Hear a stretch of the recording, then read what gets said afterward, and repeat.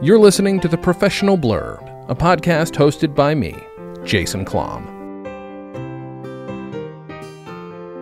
Welcome to The Professional Blur podcast. My name is Jason Klom. This is a podcast about extra work, background acting, and the trials and tribulations thereof, therein, whereto, and of, and about, and under, and around. My first guest for episode number 1 is Alex Salem. Oh my God, where is he? He's right there. Oh my God, Jason, how are you? He's you. I'm great. How are you? He is fantastic. That is delightful.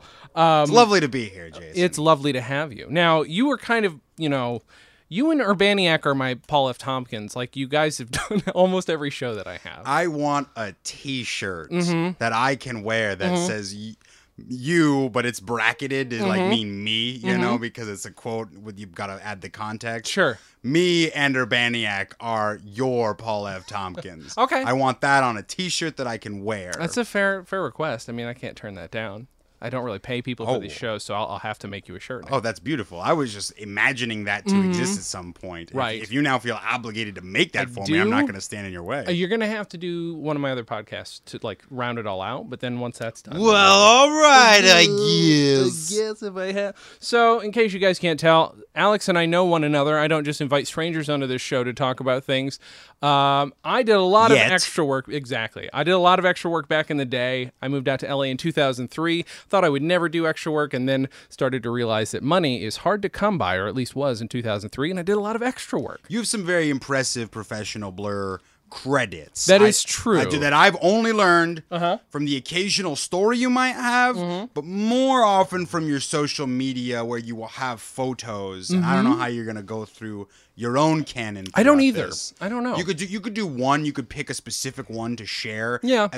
At some point every episode, like you interview somebody else, and then it's like, and now here's the segment where I talk about me. And I literally had thought about that, and then as I'm planning it out tonight, that you're coming in again. This is the first episode I'm recording as well. That was something I thought about a long time ago and kind of forgot that maybe I should do that. I mean, I don't think I'll run out of. Why would I run out? No, but and though you know what it is, it's like when an actor hosts a show where they interview actors, or a comedian hosts a show where they interview comedians. I can't think of any of those off the top of my head, but those stories come out naturally. Right. I'm going to make you eat hot wings in a minute, too, by the way, just to let you know. There's a lot of different things on this show. And then I'm going to have you unbox some toys. I'm trying to capture as many demos as I can. I wasn't ready for that. That was good. So why don't you tell people who you are? Like, I know you're an actor, but tell them what who you are, maybe generally how much extra work you've done. You can name a few things, whatever. Give us a general idea of who Alex Salem is while I hit my microphone. I would love to. I appreciate that that the scope of this is defined to extra work, because extra that'll give work me, or like 5 and unders. Like you've got some lines on stuff, and we're definitely talking about those. Oh, we're definitely talking about. Oh yeah. No, I like that because it gives me something to focus on, as opposed to like, which is nice, which is a nice break from the general like, oh hey, hi, yeah. So what do you do? Oh, you're an actor. Oh, okay. So how's that going? Yeah, where have I seen you? Would I have seen you in anything? There's that, and then there's like the insider take where it's like, if you already know, it's like, oh yeah, how's your rep? How's your rep game? And like, and the answers, like, the first reflex in my mind is always like, it's abysmal, or whatever it is. Fair. It depends on the time, but it's nice to have a scope. So I'm Alex Salem. I'm an actor. I've been in LA for 10 years last month. Congratulations. Thank you very much. Since I came out here. I've done a little of this, a little of that, focused on acting primarily, done a myriad of projects. I'd say some of my greatest triumphs as an actor include some improv comedy, some sketch. I believe what you like lead or ensemble roles in 4 different feature-length web series, which is how I like to describe those, because it's as much effort as an independent film. It's just we put it in chunks on the web for free, and I count Looking Forward 2016 as one of those. Yay. And The Drinking Game. Yeah. Indeed. Which is originally how Jason and I know each other. Yes. But, so as background, extra, or under 5 work, there are 4 specifically that I think we should discuss here. And honestly, Yeah, if I think of anything else along the way, great, but nothing else came to mind thus far. That's fair. Well, let's do this. We will hit them as we get to them, but I do want to ask because I have a feeling I'm going to get similar but also very different answers to this.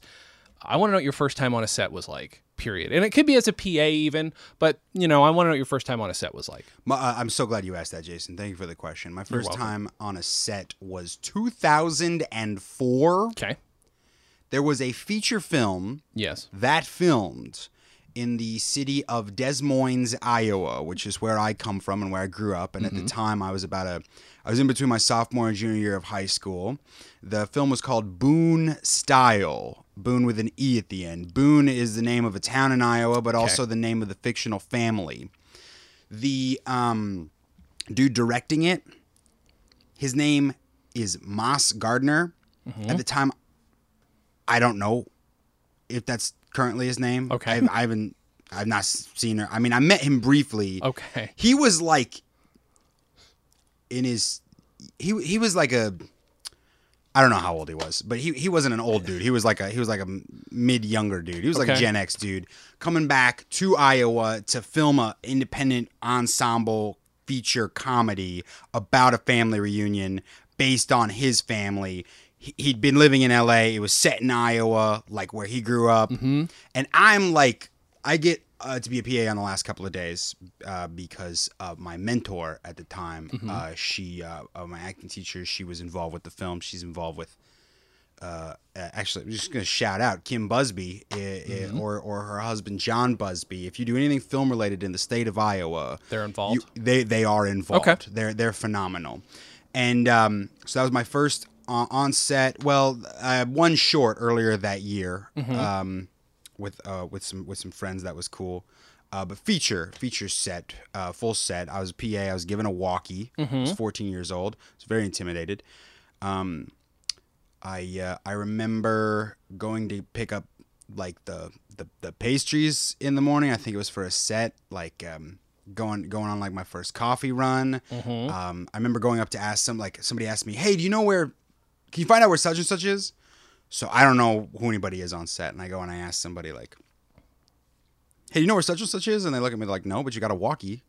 I was like, "Oh, that's what this is for." Oh, that's so cool. And that was also the year that Garden State came out. So I distinctly remember hearing the Garden State soundtrack for the first time. It was before I saw the movie. So that's roughly what that time period is. A very special time period. Sure. For me. For all of us, really. You were 14 at the time? What I love about it is it serves in direct contrast to, let's say, the last 2 years of my life. I'm 31 now. When so in order to not work at a restaurant, I gotten back in the PA game because now I know what the hell to do, and I find that I actually can be pretty good at it. And sometimes it's a lot of fun. Yeah, boy, had I PA'd at 14, the second somebody asked me, "Do you know where or who blah blah blah is?" Tears would have run away, probably run out into traffic on accident, and I'd be dead. So I'm going to tell you, well done. You must have been a strong young boy. I got there. I did it. Let's not say that like, haha, I vanquished, and then like from then I built a career I built my way up the ladder. No, I definitely had my running scared moments, namely the next several years or like however many years, and even in Hollywood thinking like, because I'm not a PA. And then years later when like I have even less work, like taking the exact opposite approach and being like, what if I like actively wanted to be a PA and like liked it? And then it's like, whoa. And then 2 years ago, I was a PA on, this is a little of a tangent, The Boy Band Con, the Lou Pearlman story, which was a YouTube premium original that it came out on YouTube last year. But I got to meet some NSYNC and some BSB, just being a PA on that. That's pretty great. That was pretty tight. Let's then, I'm realizing like my instinct for a second, again, we're exploring what this show is as we go, and if you're going to do that, have Alex Salem on the first episode of your podcast. Do you know why? He's chill as fuck, and he'll help you find what you need to find. So I was realizing I was going to be like, so what's your history with acting and being funny? But we're not doing that. Let's not do that. We're going to jump right into This is all about you getting paid to act or pretend to act, which is extra work. I'm digging it. But I must ask Jason. Yes. I appreciate you saying that about me. I love being chill. I'm very happy to be your first guest, the guinea pig, so to speak. Second time I've gotten to do that for somebody. It's so nice. And this time I'm sober, which I'm so looking forward to. But could you please conduct the rest of the interview in that voice? That would be hilarious. This one? Yes, this one. Okay. Hi, Phil. Hello, everyone.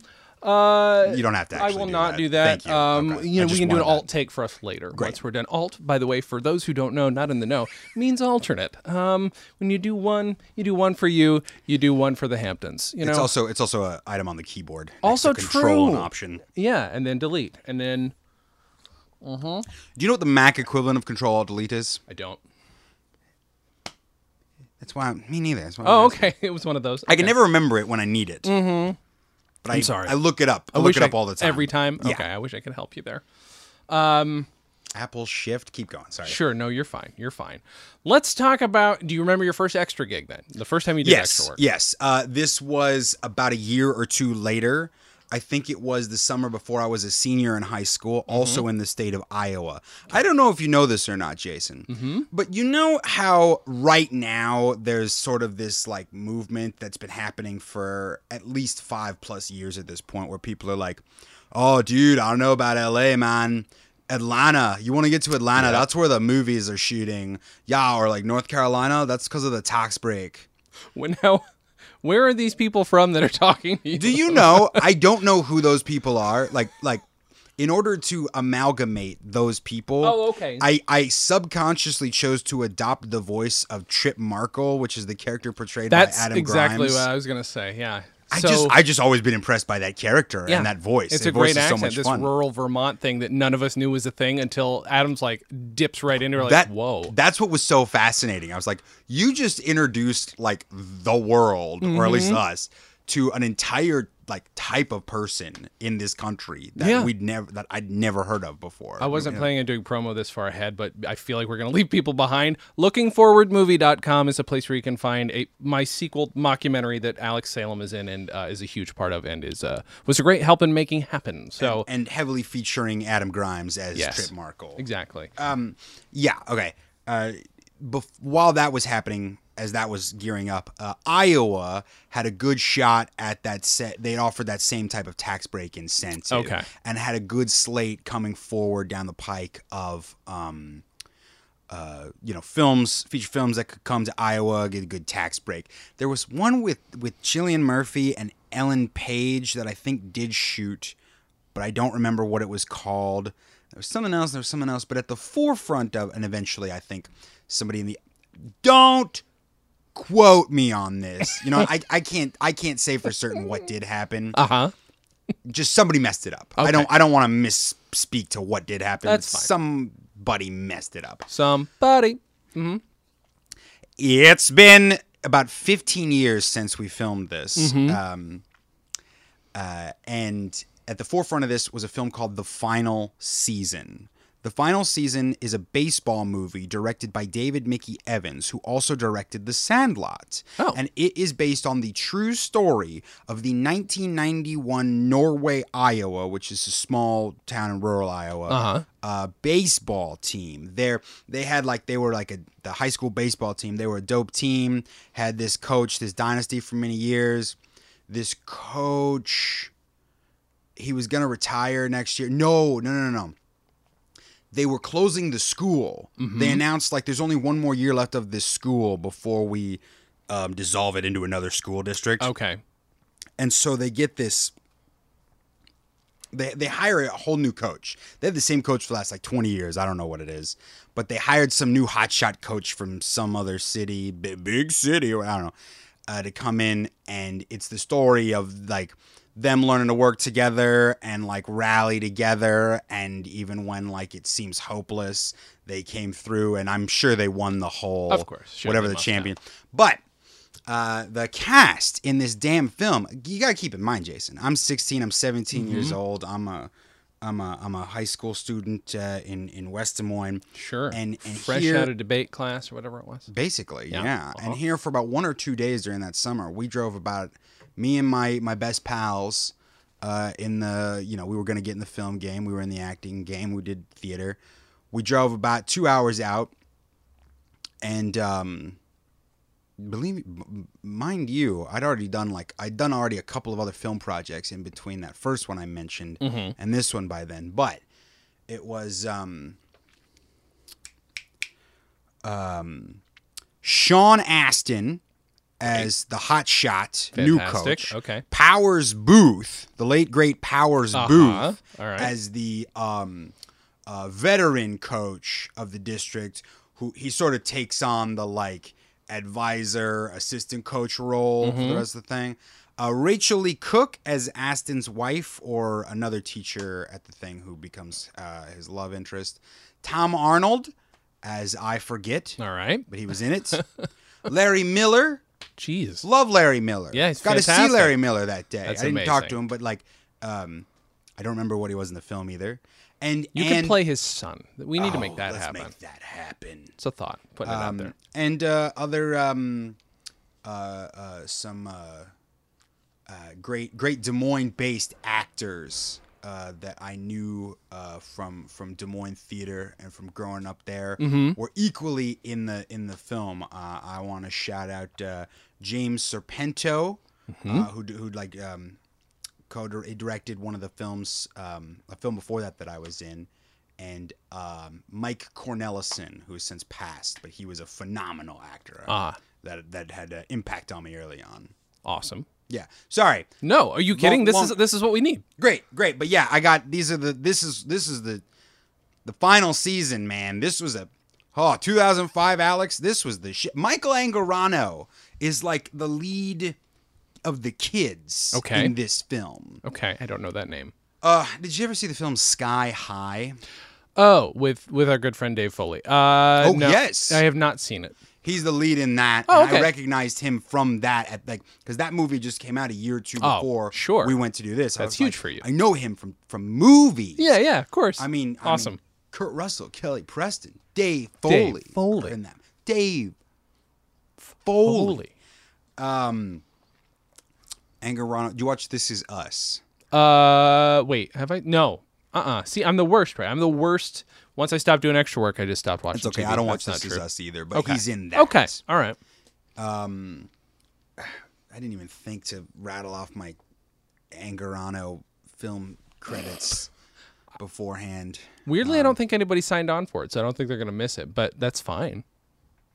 Are you sure, Jason? I think so. I don't want to let your audience down. No, I don't think you will. What I'm curious is why you were now. Was this traditionally? So I say traditionally in LA or in New York, you go through usually central casting. There's a call. Do you fit it? You call in, and usually you're embarrassed because they're you're not good looking enough. They don't say it that way, but whatever. They don't give you the job, or you get the job and you're fine because they didn't care how good looking you were, et cetera, et cetera, et cetera. How is it done in the Midwest? Is there a casting agency, or do you answer a call online in the paper? What's the deal? I'm sure there was a call in the paper, and I'm sure there was people who would physically you would physically call, or they'd get back to you with a voicemail or something. I knew about this because of, shout out again, Kim Busby. Okay. My acting teacher throughout high school. She also we turned that class into an improv group for a couple of years. We did short form improv, and she coached that. So, awesome. She. I want to say she was also involved in that film. Just anything through the Iowa Film Office. Just knew about it. So yeah, again, shout out to my high school acting mentor and improv coach Kim Busby. Has the hookups on the Iowa film scene, and was involved with this film, this big to do. So we knew about it, and we knew kind of what we were getting into when we drove there. What were you supposed to be? What were you playing? I was playing people in the stands watching the baseball. All right. There were two prominent scenes I can remember, and I knew this years ago because it was the first big thing I'd been associated with. And like a couple of times I'd been on film before that independently. They were independent, and like I had I showed up more than 5 lines. Oh, okay. So they would not count as background. Sure. I think that film I was talking about earlier, Boone Style, where I was a PA, I think I showed up as I wouldn't be surprised if I was used as an extra at some point. But okay. I honestly don't remember. It does happen a lot. Like a lot of people get wrangled into being extras or tiny parts on shows or movies. So in the final season, I was people in crowd. I remember there was like one scene where like I could find myself later on. I was wearing an orange T-shirt, where like I showed up a little bit more, is because it's a practice. It's at like a team practice where they just put a couple of bodies in the stands, a little scattered. Sure. Earlier on in the film, during like team practice, and there's still a little bit of tumultuousness, if that is such a word. Yep, that's a word. Towards the new coach, played by Sean Astin. And then also, I think I was in a much larger crowd of people on another day, where that scene was, I don't know if it was the big game at the end, but it was one of. I think it might have been the big game. And I remember little bits of this scene and hearing the actors because they did it again and again and again, and seeing the director, and I'm like, oh my god, that guy directed The Sandlot, and then awesome. the AD giving direction and Sean Astin. But I'll wait until the order of your questions prompts me to go into that part of it. No, fine. Go into it, man. Let's talk about it. Let's talk about Sean Astin. Well, no, I want to hear your. I want to see the order that you. Well, I mean, this is generally it. I mean, if it's your first extra gig, I don't know if there's anything that surprised you or was interesting to you, because I mean, one of the things I remember learning, even though I'd worked in film sets, like in film school, like an 18-hour day with a bunch of your film school buddies, that's a different thing than watching a bunch of motherfuckers getting paid a ton of money to do big work. That is a different thing. Because we've done that by that point once or twice. Yeah. Like all day with some of your buddies. And it's just like, and it's great because it's before that you've all learned that each of you is going to have a thing that you just really freaking need to be the film to go in the project to like go in that direction, and you're gonna fight about it to whatever last stitch you need to make that happen, and it's just fun. Yeah. Now this was different because I still was like, I don't know how to, I don't know what the rules are. Yeah. I don't want to break the rules that I sure. can't even see. I go into, I remember going in to sit down, and one of my friends I was with, Jill Jones, she's now a fine documentary filmmaker. Awesome. I believe she's out in Los Angeles. I remember she brought with her a free reading book because we would be sitting on baseball stands, bleachers for most of the day. And I remember specifically it was The Poisonwood Bible by Barbara Kingsolver. Okay. It's like Forrest Gump says. It's funny how you remember some things and others you don't. Couldn't tell you why I remember the title of that book. I mean, I've never read Barbara Kingsolver in my life. But that's the paperback that Jill had on her that day. And everybody's walking past. Everybody's got a past 1991 blah, blah, appearance. Right. They never stopped asking everybody if they had 1991 appropriate period cars. They needed so many of those. By God. And this was 2005 too. So it's kind of funny to think about now, but it was like so cool then. So who am I kidding? It's only cooler now. Yeah. To think about everything's so 91. Is it safe to assume that they didn't have that they were depending on you for wardrobe exclusively? They weren't going to fit you with something 1990s?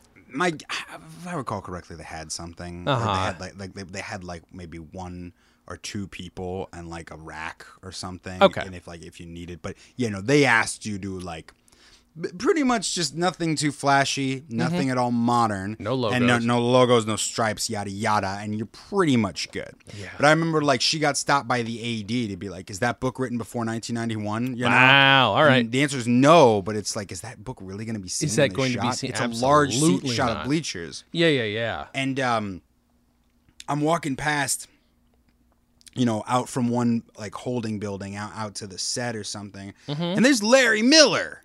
And he's just walking or something, and I think what happened, like, I still remember this. He was, I really think somebody had come up to him and was trying to talk to him to, like, say they were. I assume it was to say they were a fan. Sure. I didn't hear what it was. I have no idea what it could be. And at the same time, some crew folks were walking through, working or something. All I saw was a little snippet of Larry Miller saying, "Now hold on, these people are trying to work."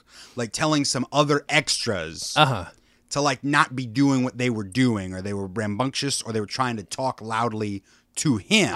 Okay. While crew people were trying to work. Yeah. This is all the whole snippet that I saw as I was walking past. So like any ideas of going up and saying, "Oh my God, you're Larry Miller. Hi, I'm Alex Salem. I'm a huge fan." Immediately went out the door. Fair. And I kept walking, and I was like, "What are the rules of this place?" But you learned that lesson. Do you know how many times I've been on set where people don't learn that kind of lesson? Yes. Over the years, yes. I've seen it since then in other capacities, yes. Also, you know, just because I learned some great lessons on the set of the final season or Boone Style, my first film experiences in Iowa, doesn't mean I remembered them every day since. That's fine. 10 years in Los Angeles and various assorted experiences. You know not to steal people's time, though. I'm sure you know better. I do know that. See? Sure. And I'm sure you've learned it more since you, like you say, you've worked in restaurants where famous people who I would kill to meet come in all the time. Oh, yeah. Do I tell you those stories? You don't have to. This is here's the thing. It's about extra work. But you're actually you seem to think that I have an expectation that you'll one way or the other. If it comes up, it comes up. I guess I was more curious. Like, yes, like I know my cool celeb restaurant stories. I was looking for a litmus test of how often am I that guy who keeps telling them all the time. Oh, I see. No, you don't. No, you bring them up when you know it's somebody I'm going to care about. You've definitely done that. I definitely do. That's a kindness you do. That's a Salem kindness, a trademark Salem kindness. TSM. Yeah. Maybe it's a thing. Or K. Trademark Salem kindness. I think kindness starts with a K. Why did I think M? Don't we do that all the time, though? I don't, because there's an M in your last name. TSK. Well, then it's just Tisk, Jason. That's trademark Salem kindness. No, go ahead. No, you're fine. So you didn't know the rules, but how long do you think it took you to be comfortable on a set? I'm still not comfortable on a set. No? Well, like, I really appreciate that it's a job. And I think what it is when you start off, and for years even, who knows, I have a problem, even after 10 years in LA, I am still just as bad. Okay, not physically as bad, but I still have a terrible problem with being starstruck. I really do. Is it a problem, though? Well, no, you're right. It's not. It's just like, I'm so tired of hearing, well, no, I'm not tired. They should say it. They should live their truth. But I get uncomfortable when I'm listening to interviews, a million interviews, where like they're talking to famous people and they're like, "Oh, and when you started off, did you get starstruck?" And everybody's like, "No, I don't really get starstruck, except for one." And then they tell the story about that one. No, I don't care if I saw you as the third lead in a YouTube video in 2015. I'm going to be like, I can't talk to them. People probably go up to them all the time. Right. That's my favorite shit. I love when people have such very specific, like, I'll get her on the podcast one of these days if she's ever done extra work. A good friend of mine who is a real big name dropper of character actors that nobody's ever heard of, that she's only familiar with. And it's just like, I don't know who you're talking about. I love that. Can you, without saying her if you don't want to, can you tell me at least one you can think of a character actor? I wish I could. It would be like, heard them cite? It would be like you or I going up to anybody and being like, "Hey, I just met Joey Slotnick, and then because we both love Pirates of Silicon Valley. Wait. I dropped his name the other day to somebody, seeing if they'd pick it up. They didn't, because he's a guy whose face you know, but who you may not know. We should at least know the other notable thing people would know him from. You know his face. There's sure, but he's in so much. Is he in Road Trip? I have never seen Road Trip. I haven't either. I couldn't tell you. Don't know. I couldn't either. No, let's figure out what Joey Slotnick is in besides Pirates of Silicon Valley. He's in that episode of Psych that references Pirates of Silicon Valley that I told you about the other day. Oh, that made my day. That was great, right? I'm so glad that happened. You probably also told me about that at least once before. I might years have. ago, and I didn't realize it. That I had already realized it. He's in an episode of The Office where Jim and Pam are trying to get a preschool, and Jim sees him on the toilet, in the children's toilet, because he can't lock the door for safety reasons, and it's very embarrassing, and it's very great. And he has the line, "Did you two ever consider that maybe you're not as charming as you think?" And it's one of my favorite lines on that show, because it calls out Jim and Pam for being too cutesy. It's kind of great. That's lovely. Yeah, it's a great moment on that show. Love me some Joey Slotnick, but it's that level of other people might not know who they are. My point is, it's like that game Botticelli, where you've got to you get the other person to guess the celebrity that you're referring to. Mm-hmm. The rule is they've got to be at least as famous or more famous than Botticelli. By those rules, we're starstruck to a measure of Joey Slotnick. Mm-hmm. I'll still feel that way when I'll see people. They'll come in. Yeah, I've always felt that. Yeah. I always feel that. It's a good thing. It's to the point where I never know how to pose it. I wouldn't know how to pose this question. I can just tell you it happens to me. When I'm on a set, especially if it's a historical set, if I'm on Warner Brothers lot or Universal or Disney's lot, I still kind of get chills depending on where I am. I still I have the capability of getting chills if I realize, oh, this was shot here. Oh, this was shot here. I don't know what, as you should. I get that way even not on a set or a studio, just different parts of LA. Yeah, that's fair too. Actually, I love that. It's I won't be there. There won't be a set filming or anything, but I'll be in the damn Dresden. That's a great example. Solid, yeah. Or, I was just, oh my God, a couple months ago, I went to I saw this for the second time in a theater. Los Angeles Plays Itself. Have you seen this? No. Have you heard have you seen this? Have you heard of this? It's, we'll talk. It's just a wonderful 2003 video essay. I believe his name's Tom Anderson. Tom with a THOM. Film professor somewhere. I don't remember. But it's this 2.5-hour video essay that's sort of the different ways in which Los Angeles has been filmed during the history of the city. Oh, cool. And it's all these, you see how many things shot in the Bradbury building all in a row. And really cool. So I feel that history everywhere in town. The Griffith Park tunnel and the Roger Rabbit scene. Oh, yeah. All that every stuff. time. That's all I think of every time. And I feel like one of those is also used in Back to the Future, right? Or is it the same tunnel, or is it a different? Because do you remember the scene in Back to the Future 2 where he's trying to get the thing out of the back of the car? He ultimately leaves the DeLorean is flying and yes. He grabs the... Is that the same tunnel, or is it a different tunnel? It's probably the same tunnel, but one's in Griffith, one's in downtown. Okay. Actually, no, you know what I always think of is the Bowl. Every time I'm at the Bowl, I think of three things. Uh-huh. One, Python. Sure. Because I've seen that on film now. Mm-hmm. Two, I think it's the second season, episode 1 of Columbo. John Cassavetes plays the bad guy, and he's an orchestra conductor. Okay. So his office is the Bowl, and you see Falk walking through the audience of the Bowl during the daytime. Love it. Yeah. And you're just it's the same friggin' Bowl. Great. It's great. And then 3, that video where Keanu and Alex are announcing that there's going to be a Bill and Ted 3 from earlier this year. So it's a spectrum. It doesn't matter what era. There's always something cool. See, this is what I'm talking about. Appreciate not getting so damn cynical that you can't love this stuff. There are times when I'm I hate being in LA, but then I'm When I was out here for my first month, my buddy Ray and I went to as many Back to the Future locations as we possibly could. I stole bark off the tree that George climbs to peep in her window. Stole some rocks from Doc Brown's house. All kinds of stuff like that. It was fun. Oh yeah. Right?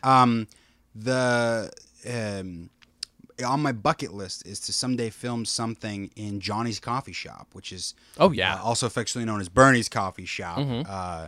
But I mean, you got American History X, Reservoir Dogs, and a pivotal moment of Lebowski all in the same Wilshire Fairfax. Yeah. So yeah, that is, for those who don't know, a 50s-ish, 60s-ish, 70s-ish style, Googie style diner that was a diner that they shot in a lot, but now is exclusively there to be rented out for filming. It is not a diner, but it still looks exactly the same. Yeah. And there was a great piece on it on somewhere on KCRW a little while ago, talking about how it existed as a filming location and was also a progressive political meetup space. I think it was one of the early episodes of Greater LA, that new show. I don't know how much of this you want to leave in. This sounds like a whole other podcast. Here's the thing, Alex. If nothing else, this podcast is a love letter to Hollywood. Fucking A. Love me some fucking Hollywood. Are you fucking kidding me? Fuck. I just had to say that. Should I say that once an episode?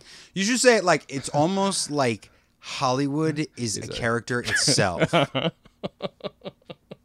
You know, the first character, of course, Pacino. And then blah, blah, blah. But, the third character, the real main character, is Hollywood. Hollywood itself. If nothing else, this podcast is like a love letter to Hollywood. Because we can never have too many of those. No. But sincerely, I do really like the history. I dig the place so much. It's great. I wouldn't still be here.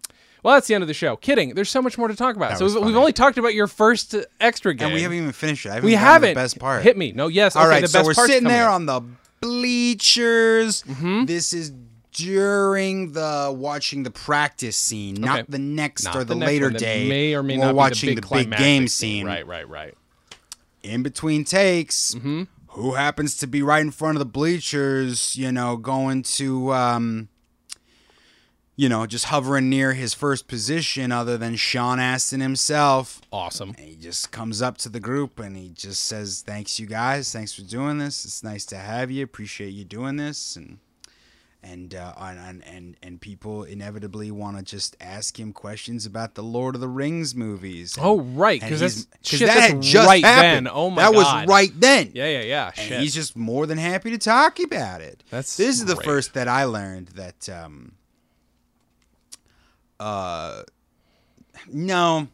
No, I gotta give my 16, 17-year-old self more credit. I think before that day, I think I did know that they just filmed it all in one go over the course of 2 years or however long it was. And I didn't just learn that then, but yeah.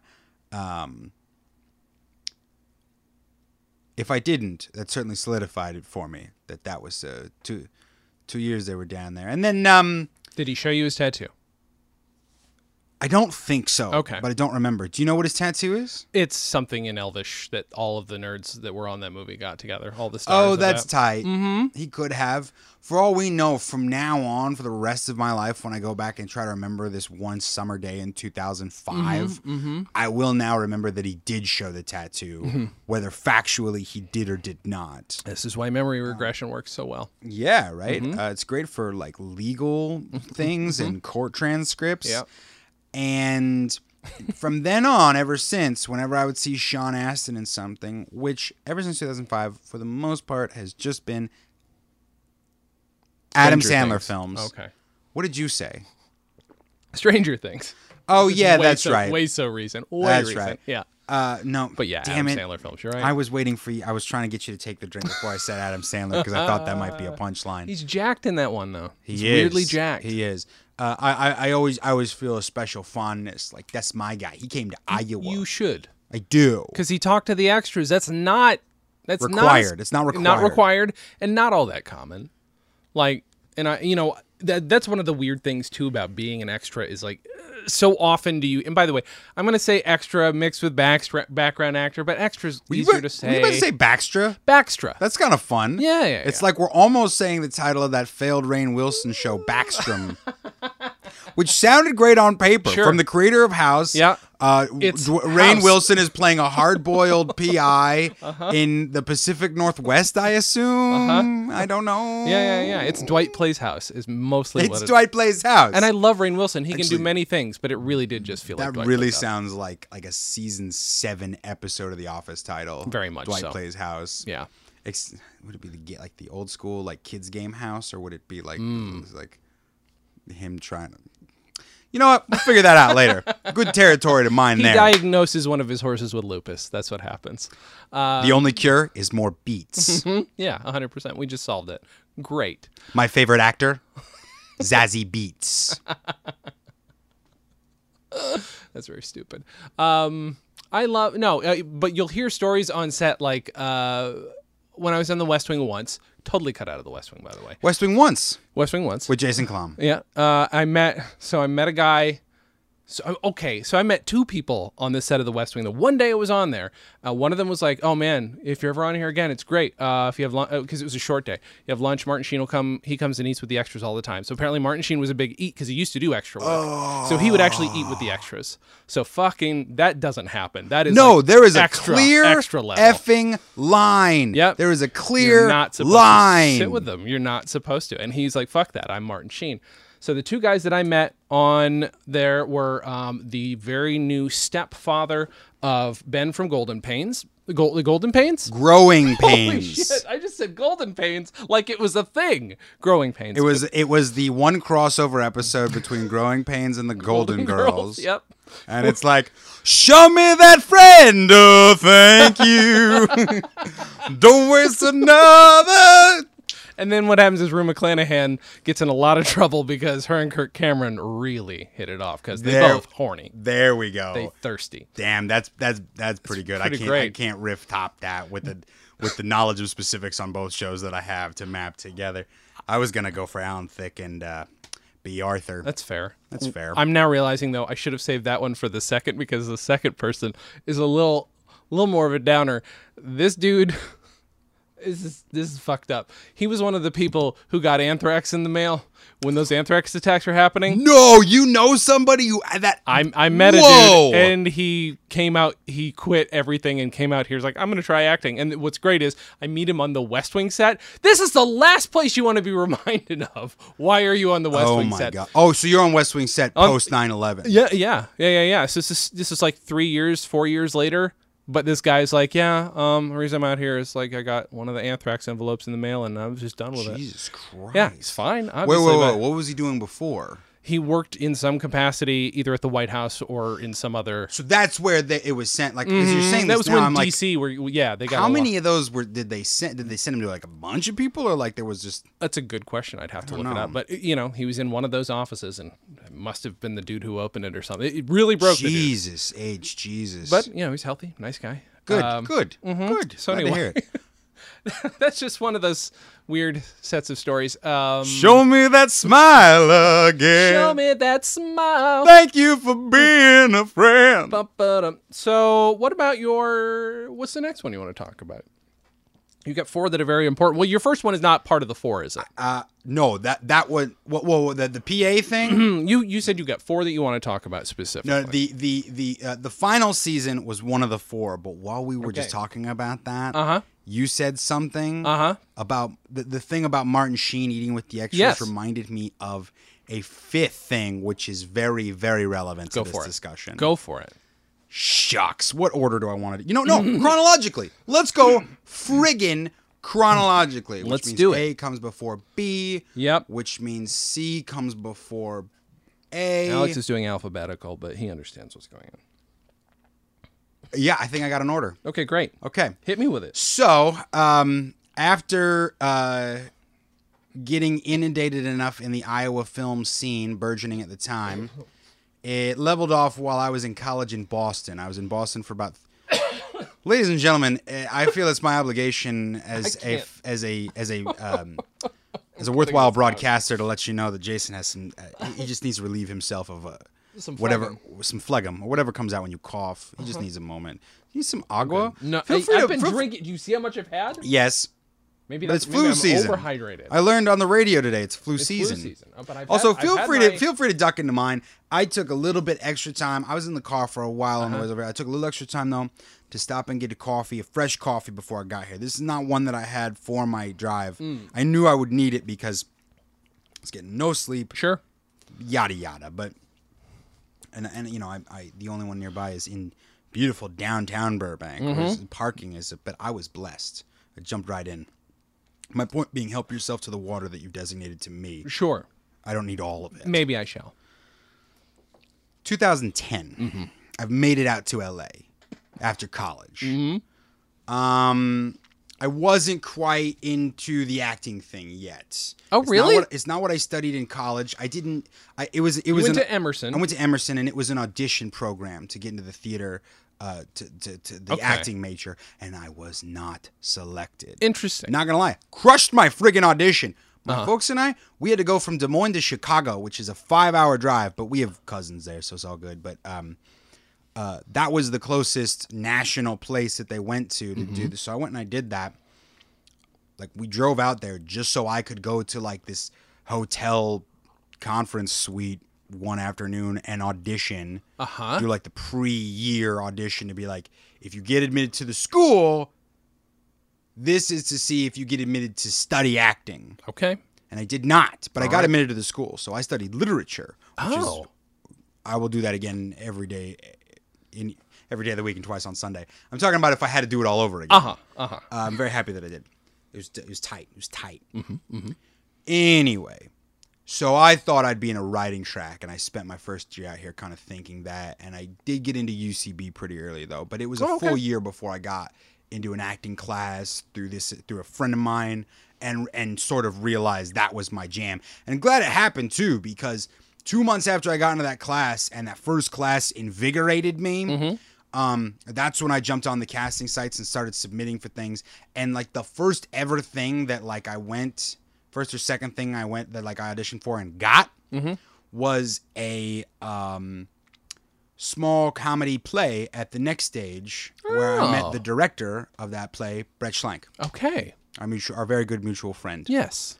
With whom that had not happened, you and I would not have met after So that. wait, by the time I met you, you had not been like I was about acting 2 months in. Wow.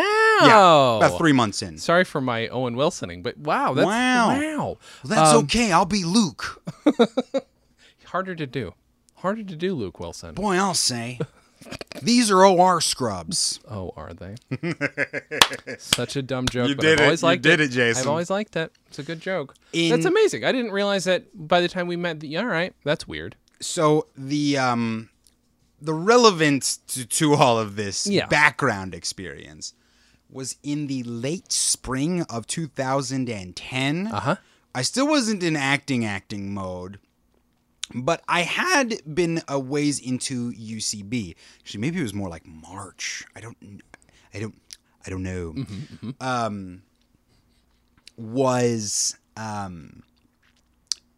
I had taken UCB 101, and in my UCB 101 class that year was a very funny, very talented gentleman by the name of Anders Holm.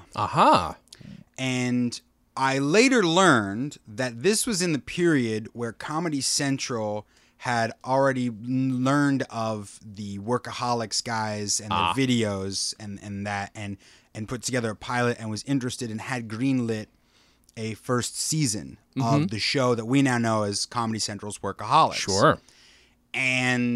But at this time, like, I didn't know any of this, and like spent most of the 8 weeks of that class like, oh, this guy was funny, and like everybody was pretty funny, and two of those guys in that class later, I remember they had guest stars in the same episode of The Office. Wow. At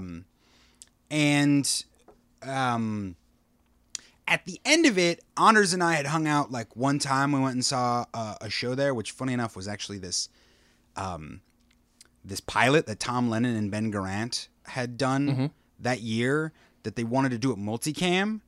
but they wanted to improvise it. Yes, I remember hearing about this. Yeah, The Strip. It was called The Strip. Yeah. So they didn't film it in front of an audience. Dave Holmes was on that show, if I remember correctly. Oh, was he? I think so. Okay. So they screened the pilot in the UCB theater in like a secret midnight show, and we consented for them to record our response to like put a laugh track in. Okay. And it was funny because that was like one of the only shows Durs could go to, and needed to do it for like the required shows you're supposed to go to complete a UCB class. Oh, okay. Only like that didn't end up counting because it wasn't an actual improv show. Right. He was like, I don't know what to do. This is just when I can go. I'm working the rest of the time. Yeah. And but he had just jumped back in to take the UCB 101 to sharpen the chops back up before they hit the shooting schedule really hard. But it was barely a few weeks after we finished that class that they had begun shooting, and they started with reshooting episode 1. Okay. As part of a whole thing. And they needed extras. So he sent out a thing to our email list from that UCB class. And me and another guy, his name is Alex Kavitsky. I seen him do a bunch of stuff at Channel 101. Writer, director, performer. And we were the only ones who went and did that day. And so in the very first episode of the very first season of Workaholics, in the very first scene, I am a featured background. That's awesome. It's fucking awesome. That's what amazing. It is. Explain. You know what? This is our first episode. Explain what featured background is. It means featured background is a word that you use when you were background or more than, where you can say like, no, but you can see me. Yeah. Or no, but I do something. Like I'm in the thing. Like I'm in it. Like I could say I'm in it. I don't have a line. But you know me. Like I would call my favorite example is now a very recent example that I wasn't familiar with before. But you and I just did a live stage reading performance of the film Scream from 1996. The scene in the video store where Randy and Stu are talking, and Randy's shouting his crackpot theory that everybody's a suspect, or he's going off the rails a little bit. And you can clearly see this woman in the aisle behind him staring blatantly at him, but she's blurred because it's focused on the foreground. And she like stares at him, and halfway through him talking, she just shakes her head and leaves the frame. And like, so good. Like she's blurred, but you can clearly see her. To me, that's a quintessential featured background. Does she feel directed, or do you think she just went and made a decision and it didn't stand out too much so they didn't cut her out? Jason Klum. Yeah. I am going to charge you right now. If you will accomplish anything with this podcast, The Professional Blur. You want me to get her on the show? I want you to get to the bottom of that. I want you because I want to know the exact same thing. Do we ever know? No, we don't. Were you directed to do that, or are you just some precocious, no fucks given hero? Who's going to be told by some frustrated AD not to fucking do anything, and then you're not going to help but seize your moment. If you can act just enough, if you can do such a good acting, are you going to get pulled on stage like Courtney Cox, who's also in that movie? That's the real... It's a fine line to walk, Alex Salem. It really is. And I'll tell you, I've crossed it way too many times. No such thing. No such thing as too many times. Oh, my God. That's phenomenal. Well, now I'm going to have to check that out because I've never really watched Workaholics, but now I'm going to watch it for you. Very first scene. That's fucking phenomenal.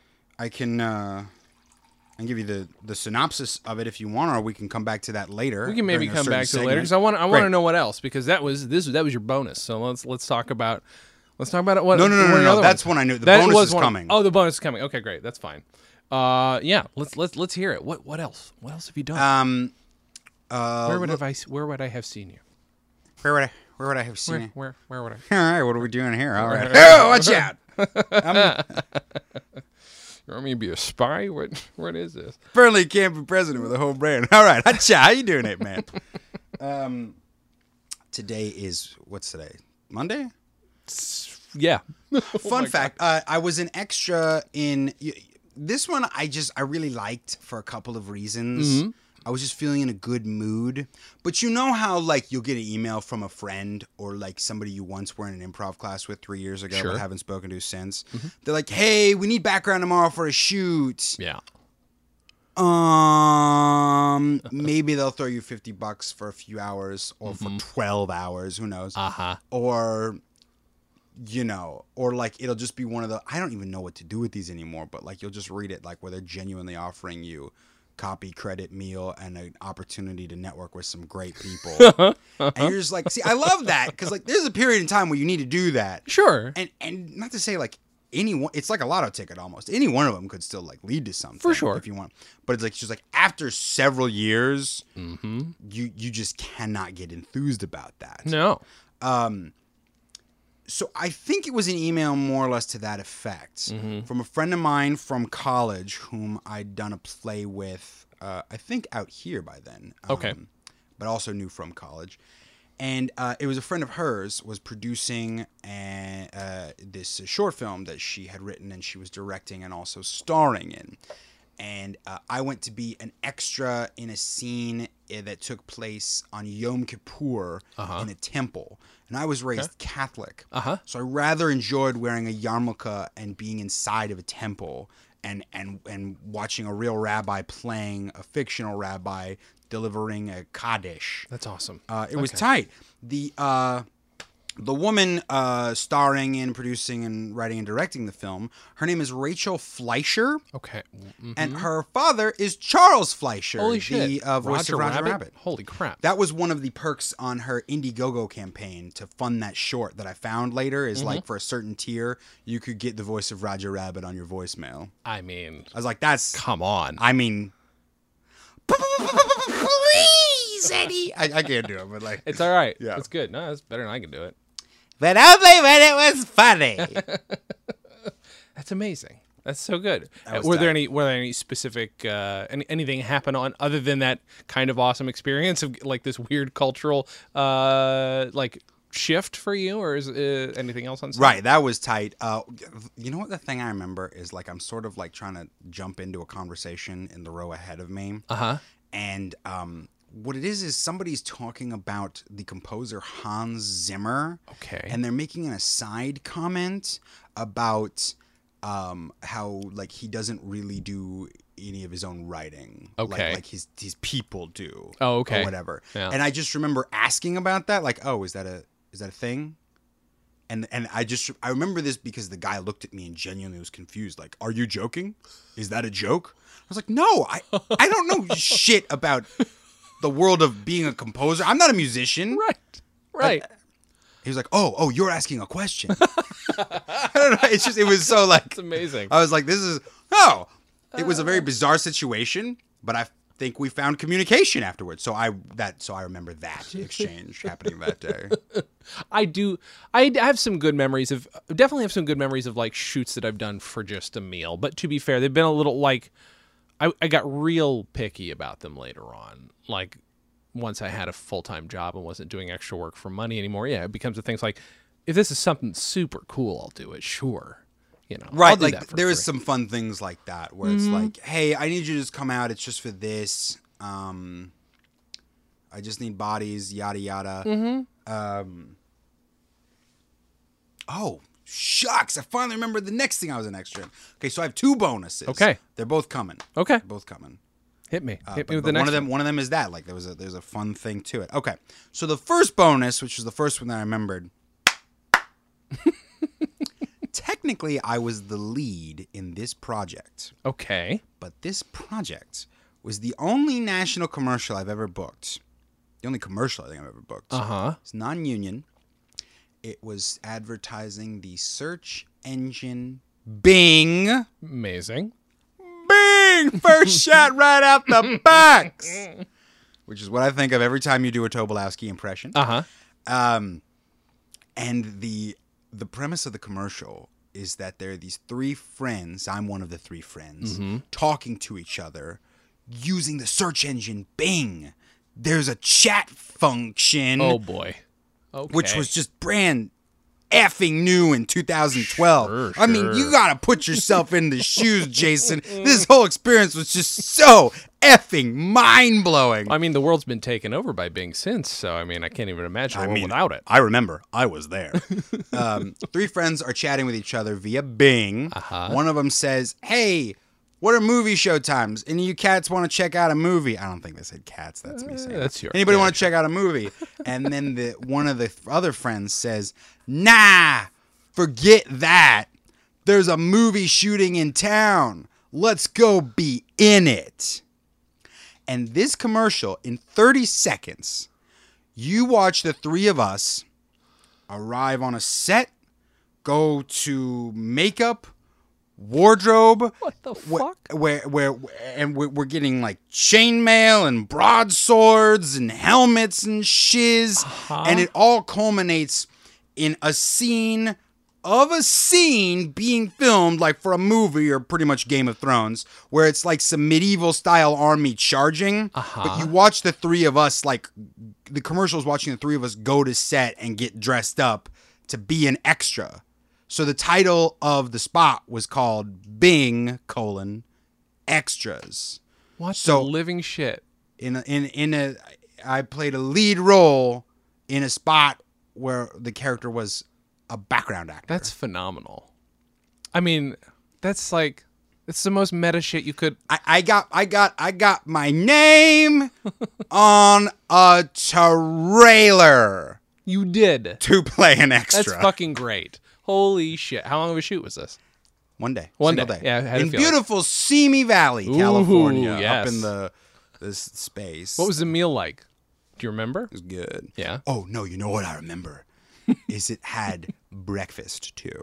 It had the breakfast burritos. It had like a catering thing of the breakfast burritos. I weirdly love set breakfast. Yeah. I mean, except for when it's like, here's like one bag of Sara Lee and no bagels and no toaster. Fuck that. Well, here's okay. I do actually have a very. This is weird, but my dad used to teach CPR at a hospital, and when classes were over, we would get the leftover chewy, shitty bagels, and I have a thing. Like I love shitty, chewy bagels. I get you. So those are Respect. cool, but on a set, yes, a breakfast burrito or even those weird ass eggs that have been sitting in that sterno over that sterno forever. Where it's like it's comparable to like the texture of eggs from a hotel continental. Yeah, but I weirdly like it. I know what you mean. It's just the fact that I had breakfast that day. Yeah. And then also burrito is mobile. Mm-hmm. Very true. Which is very helpful for a working environment. Mm-hmm. So yeah, had a boatload of fun. Is this commercial on YouTube? I was able to find it for like a year or two. Mm-hmm. Please try looking it up if you want. And I mean, we can pause at any time and look up anything you want to, so we can react to it. Well, I'm definitely gonna look it all up. But yeah, like if we can put clips 2012 Bing: extras. So good. Bing commercials. Bing YouTube channel. It certainly was up. I don't know if it still is That's currently. remarkable. I have a very pixelated copy of it file that was ripped years ago, so I could put it in a reel. Mm-hmm. But like I have like just this collection of like little clips now that I'm like, this wouldn't go in a reel, right? This just wouldn't. Yeah. Around the same time, speaking of an under 5, technically it's an under 5. I only bring it up because it's just so much fun to talk about. Sure. A gentleman, a good friend of mine. She was beginning a career as a casting director at the time. So she was like doing independent casting. Her name's Rose. She's since taken off and switched careers. But she found this gig where she was casting this short that was going to be this full web series that was basically what they're now doing with HBO for the Game of Thrones prequel. Oh. It was it was just an independent fan adaptation of The Hedge Knight, which they called Dunk and Egg. Hedge Knight taking place 80 years before the events, being the story of a very young Aegon Targaryen who was affectionately known as Egg. Okay. I played Egg's older brother, who was technically, they were Targaryen princes, you know, and he was perpetually drunk on wine because he was perpetually tortured by dreams and hallucinations and terrible things because of messed up Targaryen past, blah, blah. I didn't get that far into it. This was very early on in the show, so I wasn't full on into it yet. But again, in beautiful Simi Valley, California, they had converted these this farm area, some backyard on a property into a dope-ass period-appropriate tavern. Awesome. They had it all set up, and it was cool. It was 2 nights. First year I knew you, that's why I had yellow hair. They tried to dye it blonde because it's the thing, but it turned out yellow on my head, and it just sort of looked like that weird for a little while, and it was still like that in that Bing commercial. Yeah, again, like I technically wound up with like a line in the amount that we shot, and there was like a minute, maybe a minute and a half that ever got edited and torn out. But a year or two later, tragically, the gentleman directing it, one of 3 gentlemen producing it, passed away at a very, very young age. Okay. So they were never able to finish it, and it was just the pilot. But the guy playing Egg, technically my younger brother, his name is Owen Teague. He went on to star in Netflix's Bloodline and an upcoming movie starring opposite our mutual friend Libe Barrere. Really? Yeah. That's amazing. Hollywood, man. That is Hollywood, my friend. That's remarkable. Yeah. Well, yeah. Okay. I'm cruising here, but stop me anytime with stuff you want to follow up on. No, you're good. I had a question and I forgot it, and I'm going to write down not to include that I forgot it in here. But you can cut that out. Oh, that's what you're. But you can stop me and be like, I want to follow. Stop me there. I want to follow up here. Mm-hmm. No. We're good. No. This is all good stuff. This is all. I'm going to be asking you. I'm writing this down. This is good stuff. I do want to know. This is just that I might not even leave this in.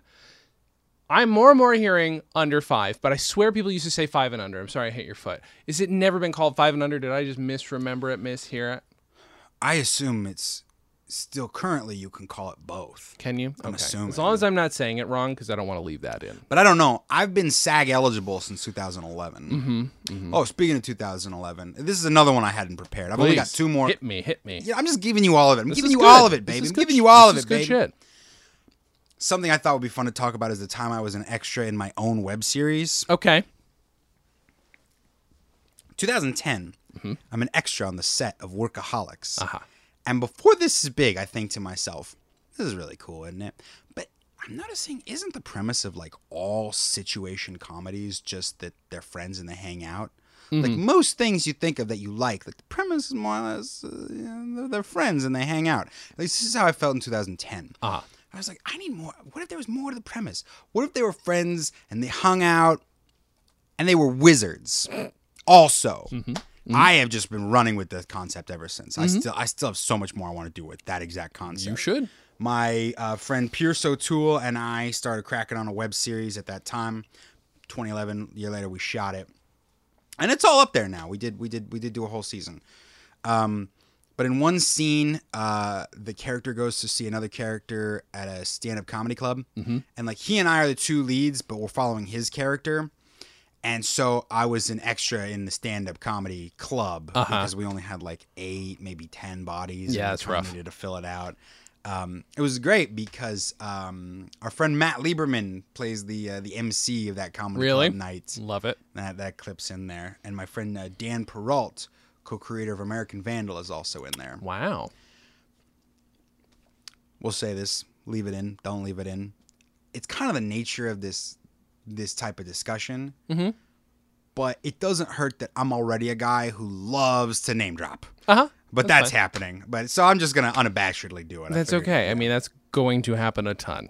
Especially when I mean, that's why I'm doing this. That's not true. But it is fun to, I get excited when I know people who have done good stuff. That's nothing wrong with that. I mean, that's why you are my first episode.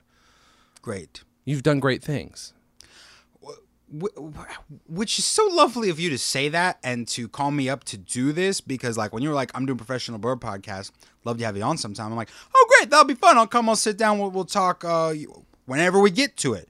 But for you to be like, no, you're a perfect guy to do the first one with. I'm like, because you've done great things. I'm like, oh, shit. When somebody else says it, like the voice in my head can't disagree. Mm-hmm. You know, It's fine. like well, it does and it will, but like it has a harder time arguing because like it's a different person saying it. Yeah. So that's really nice to hear. Of course. Yeah. Again, anything you want to know, you stop me. Otherwise, I'll just keep going. No, we're good. Hit me. 2012. Because we still haven't literally gotten to the show's one segment, so it's all good. Welcome to the Professional Blur. I'm Jason Klum, the show with one segment. Yeah. My other shows don't, and that's why nobody listens. You know, the great thing about having one segment is you always can schedule the break to come right before that one segment. Very true. 2012. Mm-hmm. Now it's time for a break. No. Kidding. 2012. No, let's see. Actually, no, shucks. Okay. Most of everything I've gotten to so far happened in 2011, except the Bing commercial was in 2012. Okay.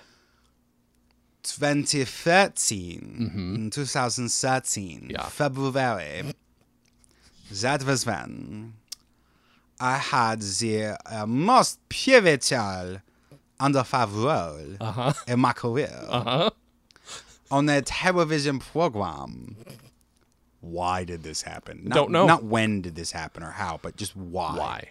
Sure. A television program you may know as ABC's Grey's Anatomy. Yes. Paul Dawson, 45, restrained driver with major intrusion into his area. The vehicle bruises to the chest. BP 90 over 60, pulse 120. I was hoping that was the next one. Good. All right. And now we'll take a short break.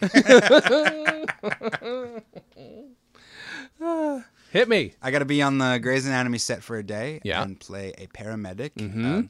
Scene happens in the first 7 minutes of the episode 19 of season 9. Yeah. Title of the episode is Can't Fight This Feeling. It's the last 2 minutes leading up to the end of the first act or the first commercial break, where at the beginning of the episode is revealed there was a large oil tanker crash, collision, spill, and we watch the whole team come out to the ambulance bay and see them watch not one, not two, but 4 ambulances all file in one right after the other, which means you need 4 technically 8 paramedics, because, 4 different paramedics jumping out of the back of each one. Sure. One to drive, one to screw in the light bulb. I don't know. One to drive, one to write this joke. There were 4 paramedics. There was literally paramedic 1, 2, 3, and 4. I was number 3. But there was oftentimes 2 in a ambulance, because 2 of the paramedics, myself and another woman, had gotten to this game as actors, but then 2 others, paramedics 2 and 4, were actual paramedics. Okay, who had they been do that a called lot. who had gotten into enough to know the thing that they could just call them, and so legally they could touch the stretchers. Legally, I could not touch the stretcher because there is an actor on the stretcher. Wow. Yeah, I didn't know that. I didn't either until that day, and now I do. You have an uncharacteristic mustache. Not normally a mustache. Did you go look it up? Did you go watch it before this? Oh, yeah. Was it fun? Yeah, it's great.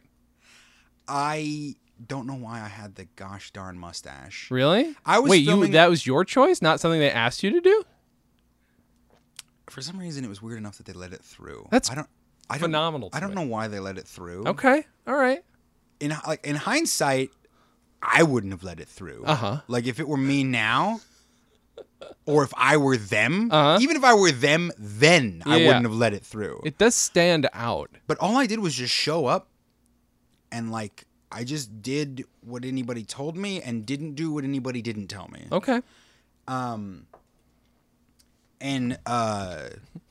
it does stand out, doesn't it? Yeah. I had longer hair. I had shoulder-length hair at the time, and I was halfway through filming a web series with my good friend, written and created by my good friends Kyle Morrison and Max Kessler, and it was called Wingman Purgatory. That's still all over YouTube. The channel's name is Wingman Purgatory TV. That I'm still fucking proud of. That was we had a boatload of fun. It stars me, our friend David Dickerson, my good friend David Dickerson, and Andrew Batchelor, affectionately known online as King Batch. Okay. The most followed person ever on Vine. Interesting. Which happened later that same year. Wow. Wow. Well, that's very right, Owen. Sorry, that's Nick Cage. I already did a Nick Cage impression. It's all good. Today. It's all good. But the thing about Grey's Anatomy was I got to do it. No, so I had to get my hair cut for it to be the paramedic. Yeah. And it fucked with continuity on the web series. So we just figured it out. But it's funny to me, like that's always why I'll have like in that web series longer hair and then have it cut. The reason, I guess, is because I didn't really audition. Interesting. That I didn't know. Do you know why I was on Grey's Anatomy, Jason? No, I don't. You're not going to believe this. Secret love affair with Sandra Oh? No? Okay. I just thought I'd... Let's not joke about things that could still happen. Okay, I'm sorry. Never mind. You're right. Or maybe let's, if that's how you put law of attraction, how you put it out. Put it out there, yeah. I got very fucking lucky. Because, you know, have you ever had like a family member, a relative hit you up at a holiday or something and be like, you know, my cousin is out in LA. He's working on, I'll give you his number. You should really call him up. Well, basically, ipso facto, it was one of those. Interesting. Okay. Yeah. A friend of my dad's old pals with the gentleman who works. He worked camera team a long time on the show, and had also been directing some episodes. And when an episode that he was directing came up, I had contacted him by that point. He basically just reached out to me and said, I have this if you'd like to do it. I said, are you fucking kidding me? Right? Yeah. Holy shit. That's exactly what happened. That's great. It was I couldn't believe it.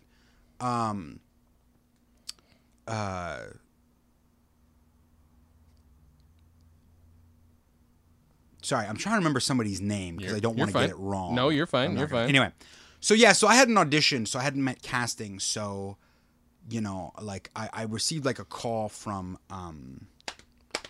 production or something the day before, something, and no notes on hair or whatever. Okay. So, or I'd been told to get it cut short, but that was it.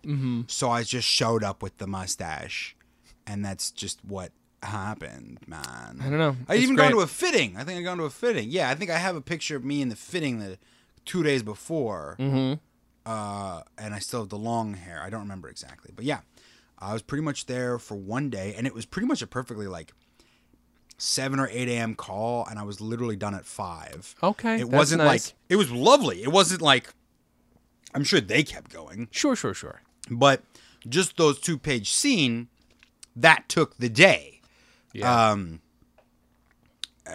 It was a great day. How is everybody you had to interact with? You are in the scene with Sandra Oh, right? It is Sandra. I am. Yeah, I'm talking directly to Sandra Oh and Kevin McKidd, Christina and Owen in the show. Sure. I made a faux pas. I should have just stayed talking to Sandra Oh the whole time because that's when my face is most directly facing camera. But instead, I kept turning back and forth to both of them because I'm like, what would he be really doing? And really, no.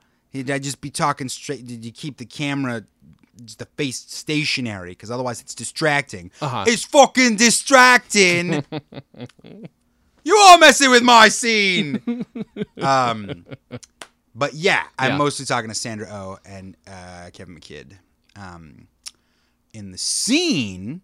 And then you go back there to like the green room. And there's like a holding area. This is at Prospect Studios in Sofer in Los Feliz. Okay. It's historic. Another historic location. Yes. I learned later what they shot there, and I forgot it before today, so I don't remember. But yeah.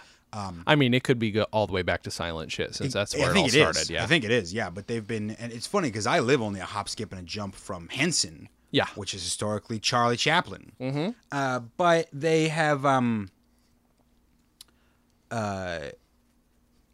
there. I'm in the back, and the majority of the main cast is in this opening scene. And so they're there that day, and there's a very clear line between co-star and background. Uh-huh. Because they have goodness knows how many people that just need to be dressed in scrubs, dressed in doctors' coats, walking around that place, sitting here, sitting there, hanging out, and they're just there, and it's a gig, and they maybe some of them have gotten to do it long time. Mm-hmm.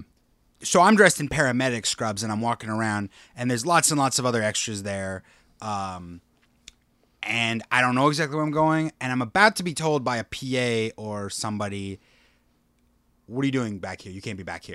You have to go over there, like with the other extras. If it weren't for the other paramedic I was working with, of the other 3 paramedics, the one who was also an actor and not a paramedic / actor, but an actor playing a paramedic. Her name is Grace Rowe. She's very nice. She had already played a paramedic on the show once or twice before, and told me, no, we're cast. Like we're cast. Yeah. So we can go back here. Come with me. She takes me into the fucking green room or the holding. I don't know, whatever. But like, I had seen the show. Yeah. I watched about the first 6 seasons. Like, McDreamy, roughly in the 6th year of the show. Then I stopped and I hadn't picked it up, and then 3 years later I was there. Bailey. The chief, the main guy, the head guy. I forget his name. Couldn't tell you. But obviously there's no Katherine Heigl. There's no Isaiah Washington. There's no the guy George. The guy who plays George. I don't remember his name. His first name is 2 initials, but he wasn't there either. J.J. Abrams. But E.G. Daly. That's who it was. Tyne Daly. Wait. Sorry, were you an extra on... damn it, I can't remember. Wings. You're going to say Wings. Yeah. No, I wasn't an extra Okay. on Wings. They kind of look alike. What? No, the woman who plays... The actress who plays Bailey. A gentleman who was new to the show who played... he was big in Friday Night Lights, but I've never really seen Friday Night Lights. I just heard this, but he was new to the show that year. Okay. I remember because he was asking some of the main cast if anybody had a good dentist because he was just getting used to living in LA now. Okay, yeah. But Kevin McKidd and Sandra Oh. And I'll never forget this. This was very clearly the day. This was a Monday morning, and the Sunday night before were the Oscars that year. Oh, okay. This is in early February, maybe late January. Because Joaquin Phoenix had just won for The Master. Oh, okay. Because I think he won. But it was that year. And I had not seen the damn movie. I don't even remember if I watched the damn Oscars. But that's what Sandra Oh wanted to talk about, how breathtakingly amazing that performance was. And it was so nice because even though I hadn't seen the movie and all, I really had to contribute. By the way, I'm sitting there frozen. I have nothing to contribute to this conversation. I'm like all of my processes are like manufacturing overtime. Like, if for the love of God, there is even a shred of relevant information that would be new to this conversation that you could possibly provide, we're going to fucking plumb the depths until we find it, is what I'm thinking. Yeah. And all I can say is, I haven't seen The Master. Well, it's honest. God, Sandra is the best. She's just like, Alex, you've got to. It's fantastic. That's phenomenal. It was lovely. Yeah, it's those nice little touches. She said she her and Kevin McKidd later on, later on, I said goodbye to Kevin McKidd when I think I knew I was like, Kevin, appreciate it. Thanks a lot. I was like, what was your name again, man? Alex. Right? And Sandra Oh was like, she had forgotten if I'd already been there before. I was like, I got the impression I did okay with my medical jargon. And I'm not going to lie, it was fun doing it. Sure. I liked that it was challenging and I could figure it out. I always wonder, how people handle not only that, but, Star Trek, fake jargon. That's got to be even better, man. Right. If it's a real mouthful, I don't know. It's got to be satisfying once you finally nail it. I got there at 7 or 8 in the morning. I'd already been 3 years into the same acting program at that point. So I had a bit of a process for this. And what I knew was there was going to come a time where you've got to sink or swim. And I knew the only thing there really is to do is just make sure you never, ever, ever, ever stop running it so that you are always as sharp as you could possibly be. Fair. This is the only way to even possibly satiate that worry, that dense worry that overtakes you of like, oh my God, I hope I don't fuck it up. Because one of those paramedic actors, he did. Like, you all get in, we all have done it. We get in a riff where it's like, fuck, like you bust 3 takes in a row at your line at the same part because there gets a groove created in the brain and you start psyching yourself out. Happens to everybody. And when it did happen, everybody was totally professional. Everybody was like, hey, happens to everybody. But you're kind of allowed a little bit of leeway before you better fucking pull it because these people gotta get home, man. There's fucking 50 people running around. It's already expected to be an 18-hour day usually, or 12 to 15 is unfortunately average. But still, when it's just like you're like, God damn, But everybody was real cool, and it does happen, and we've all, But my guiding thing, I love how much we can talk about this one line I had on this one show. It's great. But we can keep talking about. I love that. But I was like... Oh, real quick, we've gone into golden time, just to let you know. Oh, it's golden hour? Great. No, golden time. We've hit the 16-hour mark, so now you get paid your day rate per hour. You're welcome. That's great. Yeah, right? Thank you. I knew if I busted this take 50 times, we could get there. It's really a secret sabotage to give the extras a pay bump. But yeah, my whole time I'm thinking like, if something goes wrong, you better fucking believe it's not going to be me. Yeah. So I'm just like from 7, 8 a.m. the whole day through, I said that line out loud and in my head a million fucking times. Yeah. It's like 4 lines long, and I just kept saying it. That's all. Yeah. I mean, I wouldn't be able to stop, I don't think. I'd be panicking. I'm glad it came out as it did. It's good. It's a good scene. I was very excited when you were like, I'm going to be on Grizzly Mouth. Like, what the fuck? Are you kidding me? So I had to tape it immediately. I got a call. That's very nice of you. This was before we ever knew of such a thing as Netflix Instant. We still called it Instant back then. I got a call 2 years ago from my buddy Greg Sroka. Shout out, Greg. Love you, Greg. If you don't know him, you'd like him. I just get a voicemail from him. I hadn't seen him in months, We hang out occasionally. And I just checked the email, and he's like, so I'm just sitting at home, minding my own business, trying to sit down and watch a little Grey's Anatomy with the wife, when who should I see on my screen mustachioed but you? It's like I filmed it when we were like in an active sketch group together, hanging out a bunch. And I did it then. He was like, that's great. I didn't know you'd already made it. That's remarkable. It was very nice. I love it very nice so much. That's so good. Wait, now is that your last one, or do you have another? I mean, that's kind of like a nice. We kind of moved up to your line. Do you have another one you want to talk about? I have a line. That was the one with the line. There is another like just fun little bonus background thing I did. Go for it. You can put this later on if you want. I was a background in 2 different videos for the YouTube dude, the hip hop artist, the rapper Watsky. Okay. And another, one of which I Gotta Be a Zombie. Awesome. That video is called Kill a Hipster. This is a good Emerson contingency. Some friends of mine. Okay. A lot of the same people I did that web series with. We're making that video. I Gotta Be Full Zombie, which is cool. And there was another one in a studio up in Encino that was just a day thing. I don't remember exactly what we did in that.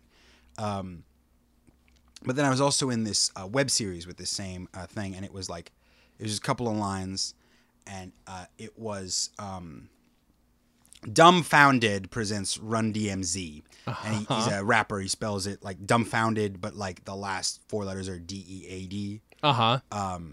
Run DMZ, like Demilitarized Zone. It all takes place in K-Town. It's Korean Good Burger. It's this real web series on the Loud Network from 2013. Okay. Where literally it's about like a small mom and pop Korean barbecue joint where like a bigger mecca global Korean barbecue joint opens across the street. Awesome. Okay. Yeah, it's beautiful. And in the first scene of the first episode, again, I'm like on under 5. And I got bumped into this role, and then we had to reshoot it a week later.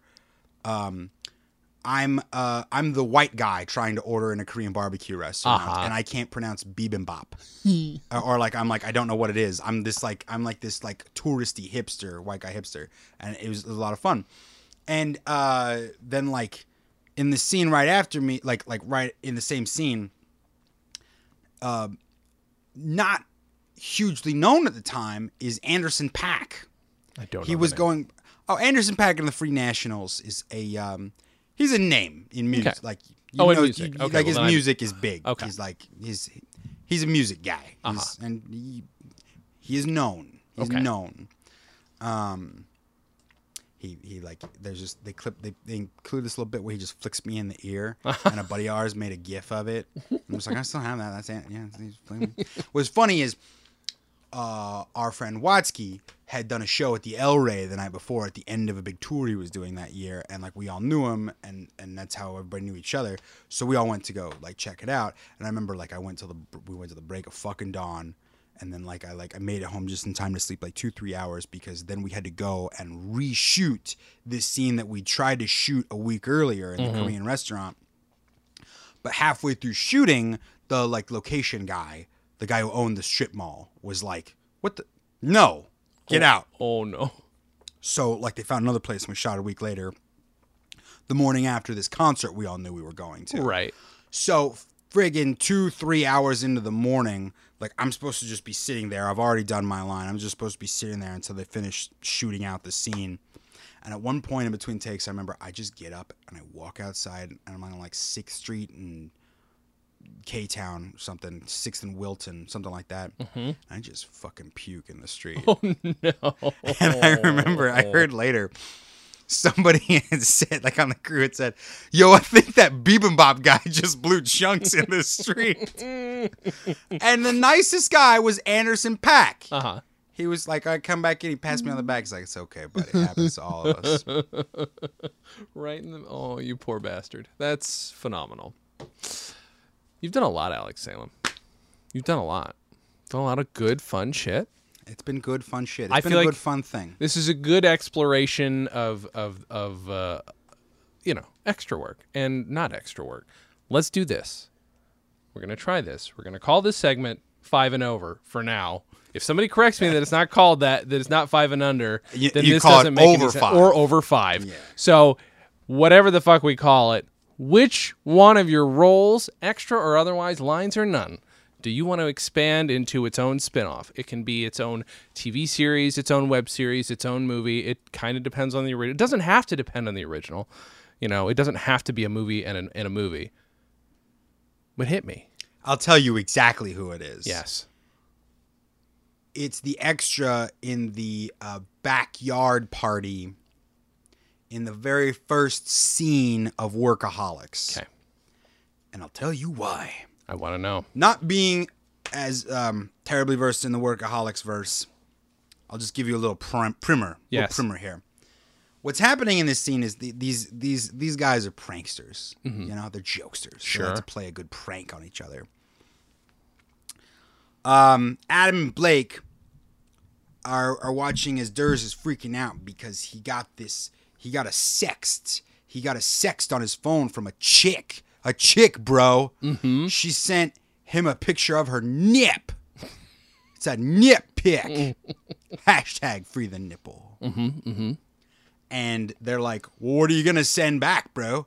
You've got to respond in kind. You got to up the ante. That's how this works. So Durs is freaking out. And I think, I assume he goes into the bathroom and takes a dick pic. I don't remember exactly. Okay. And then sends it to the girl. Moments later, everybody at this backyard party at the house that they live in, that they're throwing the party, every single person at this backyard party looks at their phone, and the dick pic has just gone to them. Because there was no chick. It was actually Adam had shaved his nipple and taken a close-up picture of it with a 2010 phone. And sent that out. So everybody at the party's laughing at Durs. Right in front of or behind the action, where the guys are having this conversation as this is unfurling, this information is being unfurled. Sure. There's another 2 yokels playing fucking beer pong, and I'm one of those yokels. All right. Now, the thing I just can't believe is that the button on the scene, the the last thing you see before the very first time they go to opening credits ever in the history of the show Workaholics is me sinking a beer pong shot. Pretty good. What I can't believe is that they actually used the one take where I made the shot. Because there were like a dozen takes where not only did I missed bad, and not only did I miss bad, but Adam and Blake would just improvise off of that, usually yelling at me. And it was doubly weird because in general, in life, I'm not good at beer pong.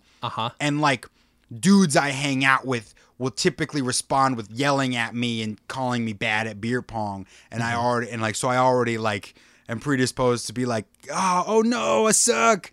But also I didn't have a mic. I wasn't mic'd. So like they're yelling at me, but I don't know if I can respond or not. So I never really responded. Right. So I was expecting, I have no idea. So the fact that they used the take where I sank one and everybody cheers and made me look like a fucking badass, I couldn't believe it. I was so thrilled. So for the over 5 that we need to see is we need to follow this character on a feature-length film, not a series, but probably a 90 to 120-minute film. All right. Doing probably a Rocky-style training or comeback where this total noob learns to be awesome at beer pong. Okay. So what you're saying is it's a prequel to this episode. It's a prequel to the Workaholics series. Wow. All right. What's your character's name? Let's go with Jeff. Jeff. Okay, that's fine. Now it's not Balls of Fury. We're not talking. It's its own. It's its own. Balls of Fury is about ping pong. Sure. This is about beer pong. Beer pong. Right. Different game, Jason. That's totally different sport. Fine. Yeah, I'm sure. Balls of Fury takes place either in the East or in a terribly offensive white person amalgamated version of the East, where Christopher Walken plays an Asian character, if I recall. I only saw the trailer. Yeah, you're not wrong. This, though, is about beer pong, so it will take place on a college campus, possibly in the Midwest. Okay, that's fine. Do we have a title? What are we thinking? Pressure's on.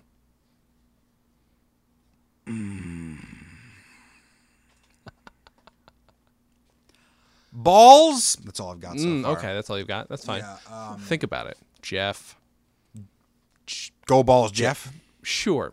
Jeff Balls. Is there a town in Iowa that we can use in the title, like that other thing? What I'm picturing is Ames, Iowa, home to Iowa State University. But I don't think that would be a part of the title. Okay, that's fine. It's not part of the title, Jason. I'm just saying there's a Ball State in Indiana. Is there anything we could work around in Iowa? Fuck Iowa. I love Iowa. Set it in Indiana. Let's call it Ball State. Okay, that's fine. Let's call it Ball State, and it's the beer pong movie of all time. This went from a segment, Jason, to a real thing that's happening. Who plays your dad? We got to get a little stunt. Larry Miller, obviously. We've already established this. You're right. He played the dean of Medfield College in the mid-90s Disney remake of the Computer Wore Tennis Shoes. Wow. Who starred in that? Kirk Cameron. Show me that smile again. Thank you for being a friend. That's so good. Alex Salem. Jason Klom. You're a delight. You're a delight. No surprise there. No alarms and no surprises. No alarms, no surprises. Well, I'd like to know what you want to promote.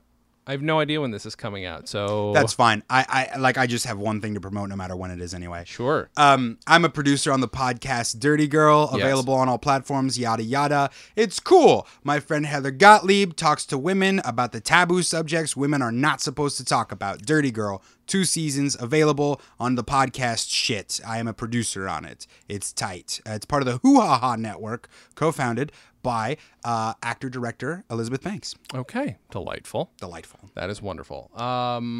Well, I don't know what to promote other than, you know what, guys? Check me out on this season. How about like the entirety of Stolen Dress? Yeah, fine. Go to stolendress.com. That's where all my podcasts are. I host a show called Comedy on Vinyl about comedy records. Dan and Jay's Comedy Hour. That's the other one we need to get you on, where my best friend Dan and I just talk about our own sketches going back 25 years. And then there's Dispatches from Fort Awesome, a news radio podcast about the TV show News Radio with our mutual friend, Alan Rickert. Alex and I are also both in a show called A Drinking Game. It's a stage show. We drink, the audience drinks. It's a stage reading. It's fun. We just did movies Scream. You know, it's movies you love. We just did Scream. You just played Billy the Creep in Scream. You just played played Henry Winkler, Mr. Hembry, who gets killed. It was Spoilers. so much fun. How did that look? I didn't get to see any of it. I didn't get to see any of it. I was on your left. I wasn't in the. That's right. Yeah. Yeah, but it was fun hoping time. You could there's some feel it video. energy-wise. You could feel it. It felt Absolutely right. I mean, these are the pants I wore.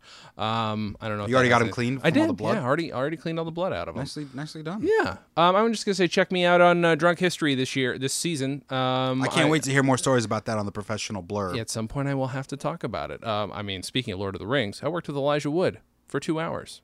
You can see me. Oh my God! I'm almost. I don't know if you can call that featured or not. You got a photo that you put on your stuff where it's Elijah Wood and you. There's a minute of the whole episode where you can actually tell that it's me, and that's never been the case because it's always me way in the background in Mad Men or something. So, there you go. Check that out. I don't do a lot of extra work anymore, but that is something I did. So that was super fun. Well, there's only one thing left to say, ladies and gentlemen, and that's I'm sorry I missed your thing. I don't own a TV, so.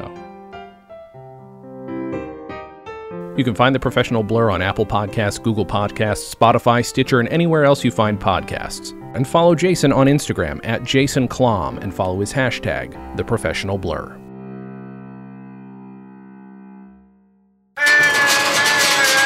Hey, it's my turn. Welcome to The Professional Blur. Fuck me! Did you just blur the words Professional Blur? I did, yep. I like that.